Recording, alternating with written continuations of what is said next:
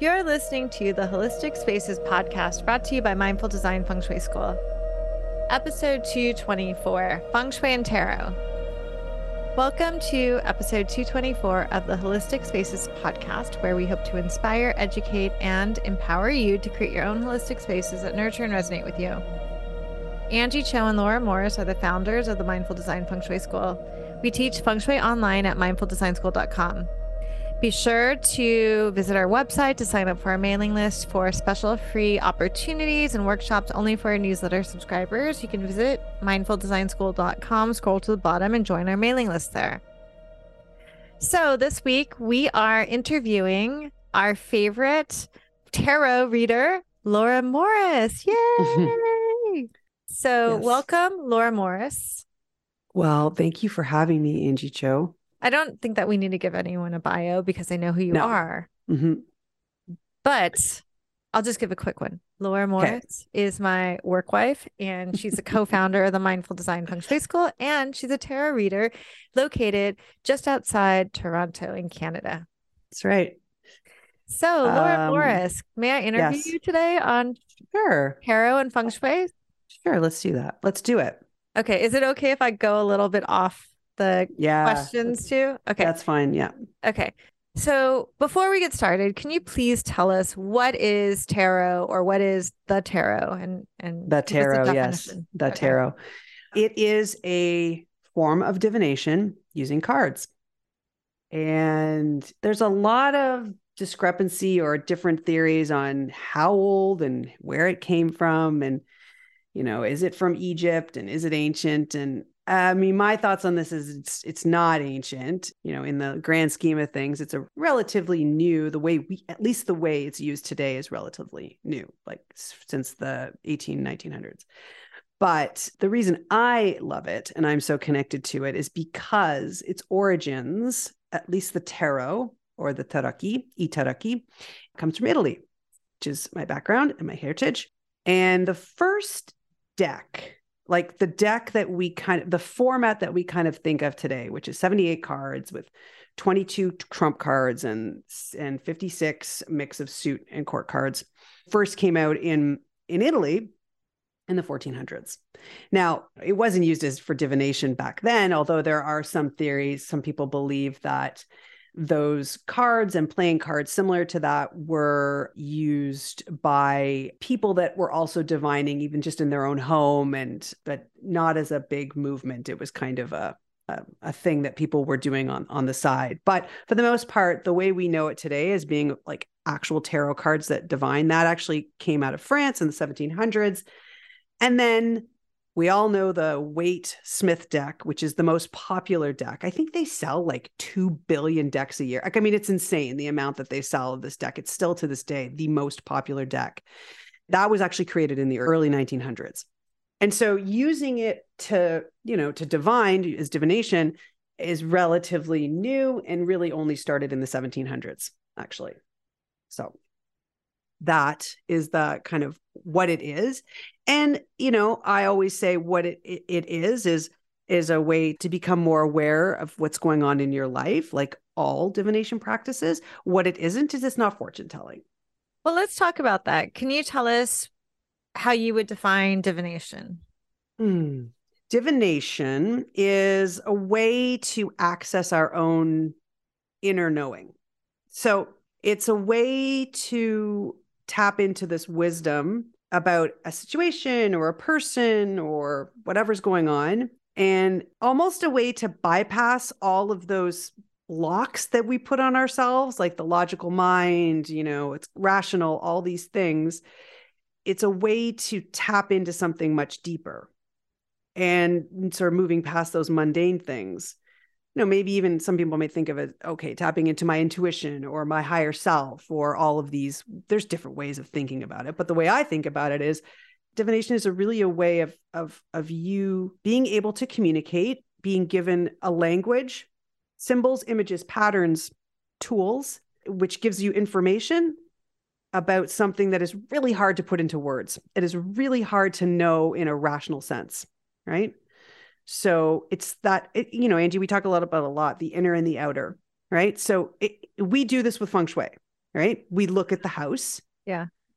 And you might not, like, if you ask somebody and said, okay, tell me about your relationship or whatever. And then they were like, I don't know, blah, blah. But then we look at the house and we see, oh, well, this is happening and this is happening. This pattern generally means this. And they're like, oh, yeah.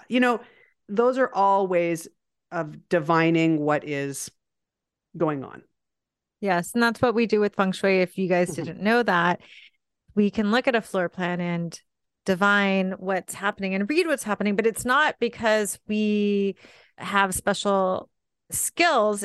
Oh, we do have skills, actually. Well, we don't magical powers. We don't have magical powers. Everyone has this potential within them. It's just that we happen to be trained to understand and read based on a wisdom that's been cultivated. For instance, I just had my book signing recently, and I did a conversation with Pritam Siri, who is the main yoga teacher there. And she was saying, nobody looks at, she's like, the way that Angie looks at Feng Shui, it's so interesting. She looked at my floor plan, and the first thing she said is, it looks like a hammer. And this represents this part, and this represents this part, and there's a handle there. And she's like, who looks at a home like that? And so we are divining, and we look at these symbols for another layer of meaning that's based on a lot of human knowledge, actually, cultural knowledge. Yeah. And I mean, you have to, with both tarot and Feng Shui, you do have to learn what those symbols and language mean. So that's the skill. There is a skill in that. And I think for me, what attracted me to both practices, and this is just kind of my Virgo, I don't know what it is in me. I like things to be in a pattern or a language that is consistent. So it's not made up.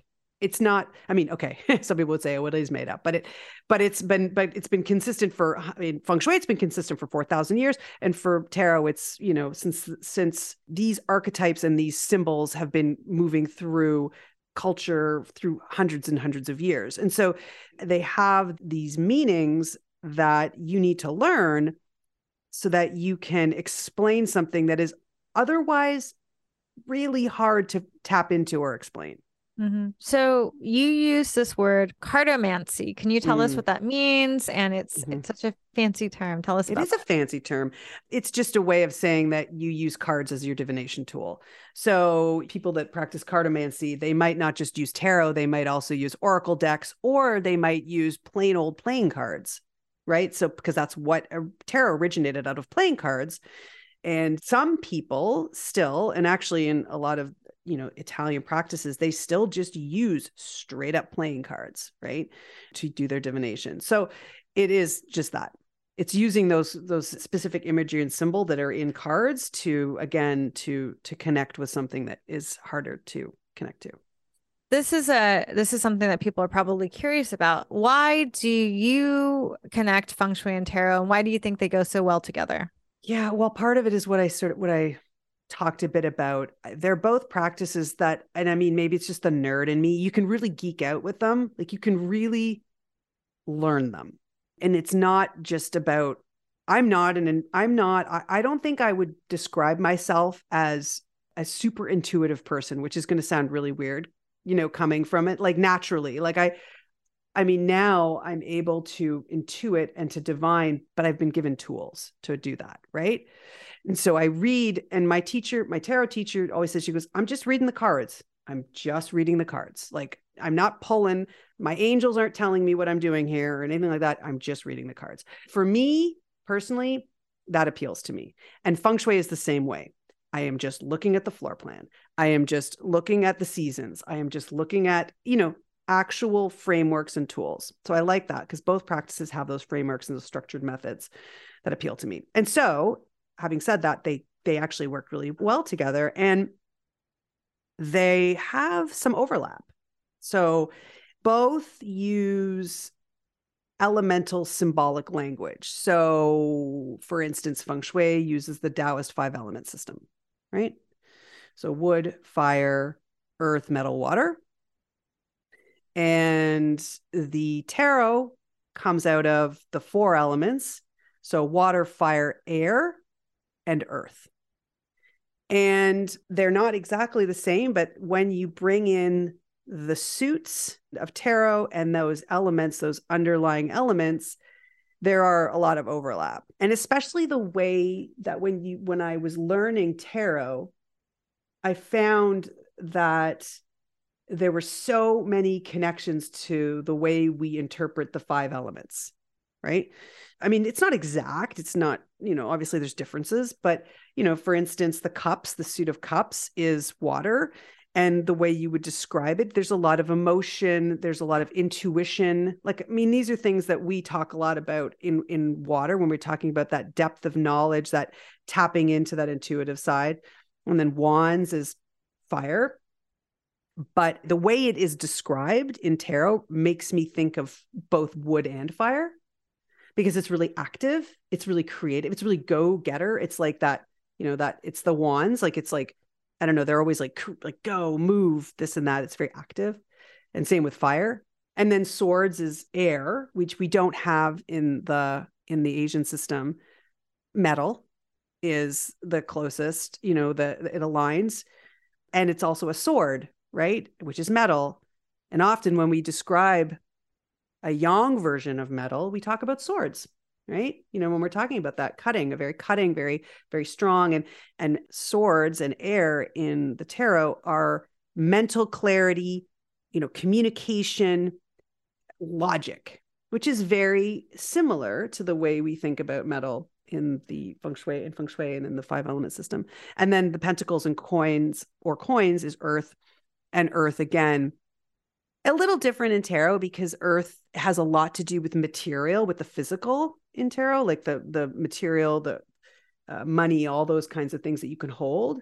And in Feng Shui, it's different. There's not that material connection because the systems are slightly different. But again, there's that kind of grounded practicality. That's similar. So there's similarities. I would never say that they're exactly the same, but there are some inherent similarities just in the fact of, we are both practices are energy practices. They both are connecting with the energy of the situation. So can you share with us how you use these 2 practices together, the tarot and the Feng Shui? Because I know when we first met, you weren't bringing it together. And this is something that is alchemized over the years that we've known each other. You've invited in your cultural heritage. You always loved Feng Shui and you had that in place. And then you decided to delve further into your own Italian background and really dove into Feng Shui. And now you're starting to weave them together. Yeah. And, Feng Shui was really my path to discovering, my cultural divination practice, which is really amazing. And I'm so happy that I did it because I can do both now together. And they really do weave well together. Again, they both take study, which I love and I geek out on that. So when I'm working with a client, I definitely use both. I used to use the I Ching more. Honestly, I was doing that. And I really like the I Ching, don't get me wrong, but it didn't click the way tarot clicked for me. I'm very visual. And you're also an artist too. Yeah. I'm very visual. I'm an artist. And so just tarot and I use the Waite Smith deck, Pamela Coleman Smith deck. And that is the one I use. And I love her artistry. I love it so much. I love everything about it. So I will do the same way I was preparing in the past, where I would have maybe used the I Ching to ask a specific question. I will ask the client if they have a specific question to let me to ask it. And if not, I've by looking at their floor plan and everything else, inherently I've been given, permission to sort of delve deeper. But what I will do is, what do I need to know if they haven't asked a question? What do I need to know going into this consultation? What are the questions, or what is going on for this particular person in this, or what should I be aware of that I'm not seeing? And, what's really interesting is, again, this is tapping into the energy of a situation. So I'm not fortune telling here. I've read through their intake form. I've looked at their floor plan. I've probably talked to them a little bit. And so, this is me preparing for the consultation beforehand.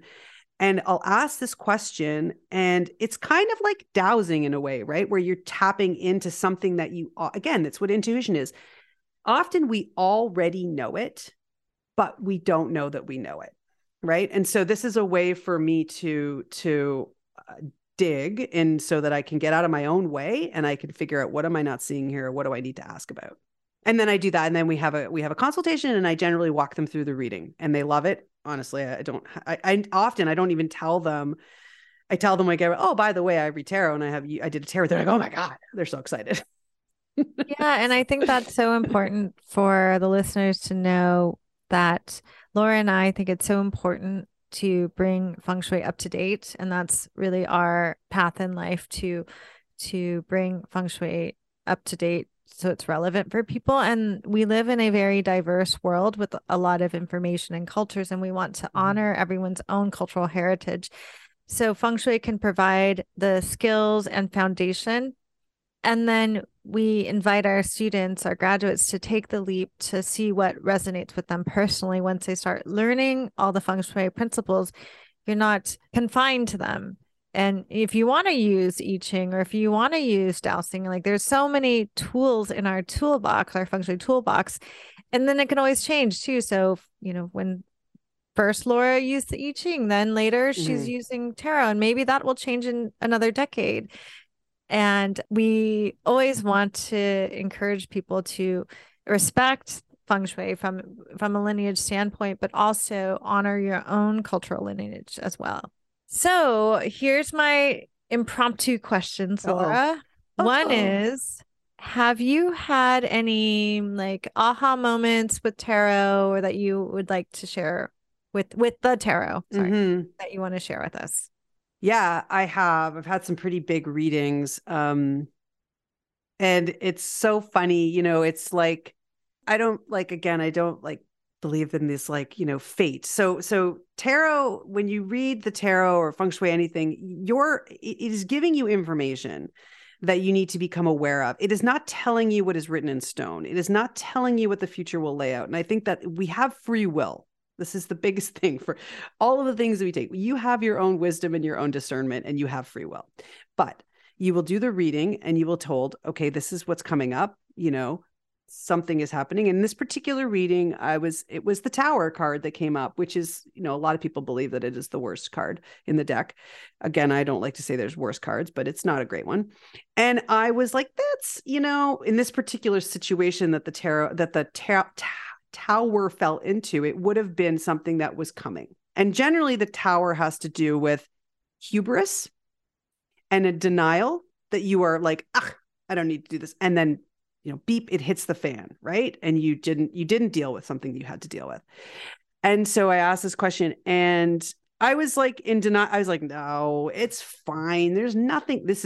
I'm like, oh, whatever this is. I mean, it was actually my teacher that was doing the reading for me. And lo and behold, I can't even tell you. And it's about often the Tower card is about restructuring, or things like falling apart, being crumbled away. And then, you have to go forward from that, but things are falling away. And in something literally, Angie, happened like that. And something pretty big happened, where the way things were trucking along, I was blind and I was ignoring it. And then it fell apart. But the card that came coming forward was a transition into something better, which also happened. So it was really that for me. I was like, okay, wow, that was very cool. So you were told that something, the Tower. I don't want to say, I won't say what it is, but yeah, something. Yeah. Does it have to do with me? No, it doesn't have to do with you. Yeah, because nothing's fallen apart with us. No, it wasn't. It had nothing to do with work or anything like that. It was something really specific. Yeah. So the Tower card showed you something, and it also showed it highlighted how much you were in denial about it. And then when it happened, you realized, wow, that card really is about denial, and it really is. Yeah. Yeah, exactly. Yeah. So then you learned a lot about that card too. I did. And that's really, I mean, Angie, you and I tell our students, do these things, practice these things, because when you have your own experiences or client experiences or whatever's going on, it's so much easier to talk about them, right? Because you've embodied them. So, yeah. So my last question is there a card or a symbol from the tarot that you're feeling very connected to right now that you can share with us? And we have something to learn from it. Yeah, and I was going through and I was doing a reading the other day and just playing around with the cards. My son is obsessed with playing with the cards. He's 17. He thinks he knows how to read cards, by the way, because he listens to me, and he's the most hilarious tarot card reader. Anyway, we were talking about a particular card came up, and I started talking about it, and it was the Hermit, which is number 9. And the Hermit is really resonating with me, and I've been like kind of exploring more about it and reading more about it. And I came across a particular interpretation of what Waite. So when Waite did he wrote the Key to Tarot, he mentioned something about the Hermit. So the Hermit is often seen as he's kind of going off and being able to meditate on something and think on it in your own time and sort of, take yourself out of something. It's got a lot of wisdom attached to it and all these things. But there was one thing that I read that really connected. And Angie, I think you'll like this too, as the Hermit is about learning something or wisdom, but it is about, and Waite says, the simple truth is that the divine mysteries secure their own protection from those who are unprepared. So you're never going to learn something you're not ready to learn, and you're never going to tap into an intuition or do some kind of reading or, do something that you're not going to be prepared for, because you're always going to go to where you need to go. And that's what the Hermit is about, which I just thought was really cool. Like, where I am, you also may be. So it's sort of like that wisdom that he embodies, that lantern that he shows, it's within all of us. Right? We don't have to think that we're if I only knew more, and if I were only more intuitive, I'd be better at this. But it's not. It's like, that's what I like about it. Interesting. So wherever you go, I'm following you, Laura. Yeah. No, just kidding. On a different level. But no, that's a really great card to end with. Yeah. That's what I'm thinking. Anyway. Well, thank you, Laura, for sharing the tarot with us and your insights and your expertise on it. And we hope that this will be helpful for those of you that are listening. And thank you so much, listeners, for following our podcast and listening to this episode. You can tune in every week for a new podcast episode. And if you like our podcast and this episode, please share it, subscribe on your podcast app. If it's available, you can also leave a review. Those things really help. You can also support the podcast by checking out any of our offerings. We have a certification program online, and we offer mini courses. You can go to mindfuldesignschool.com. You can also sign up for our mailing list by visiting mindfuldesignschool.com, and you scroll to the bottom. Thank you so much for listening, and we will see you next week.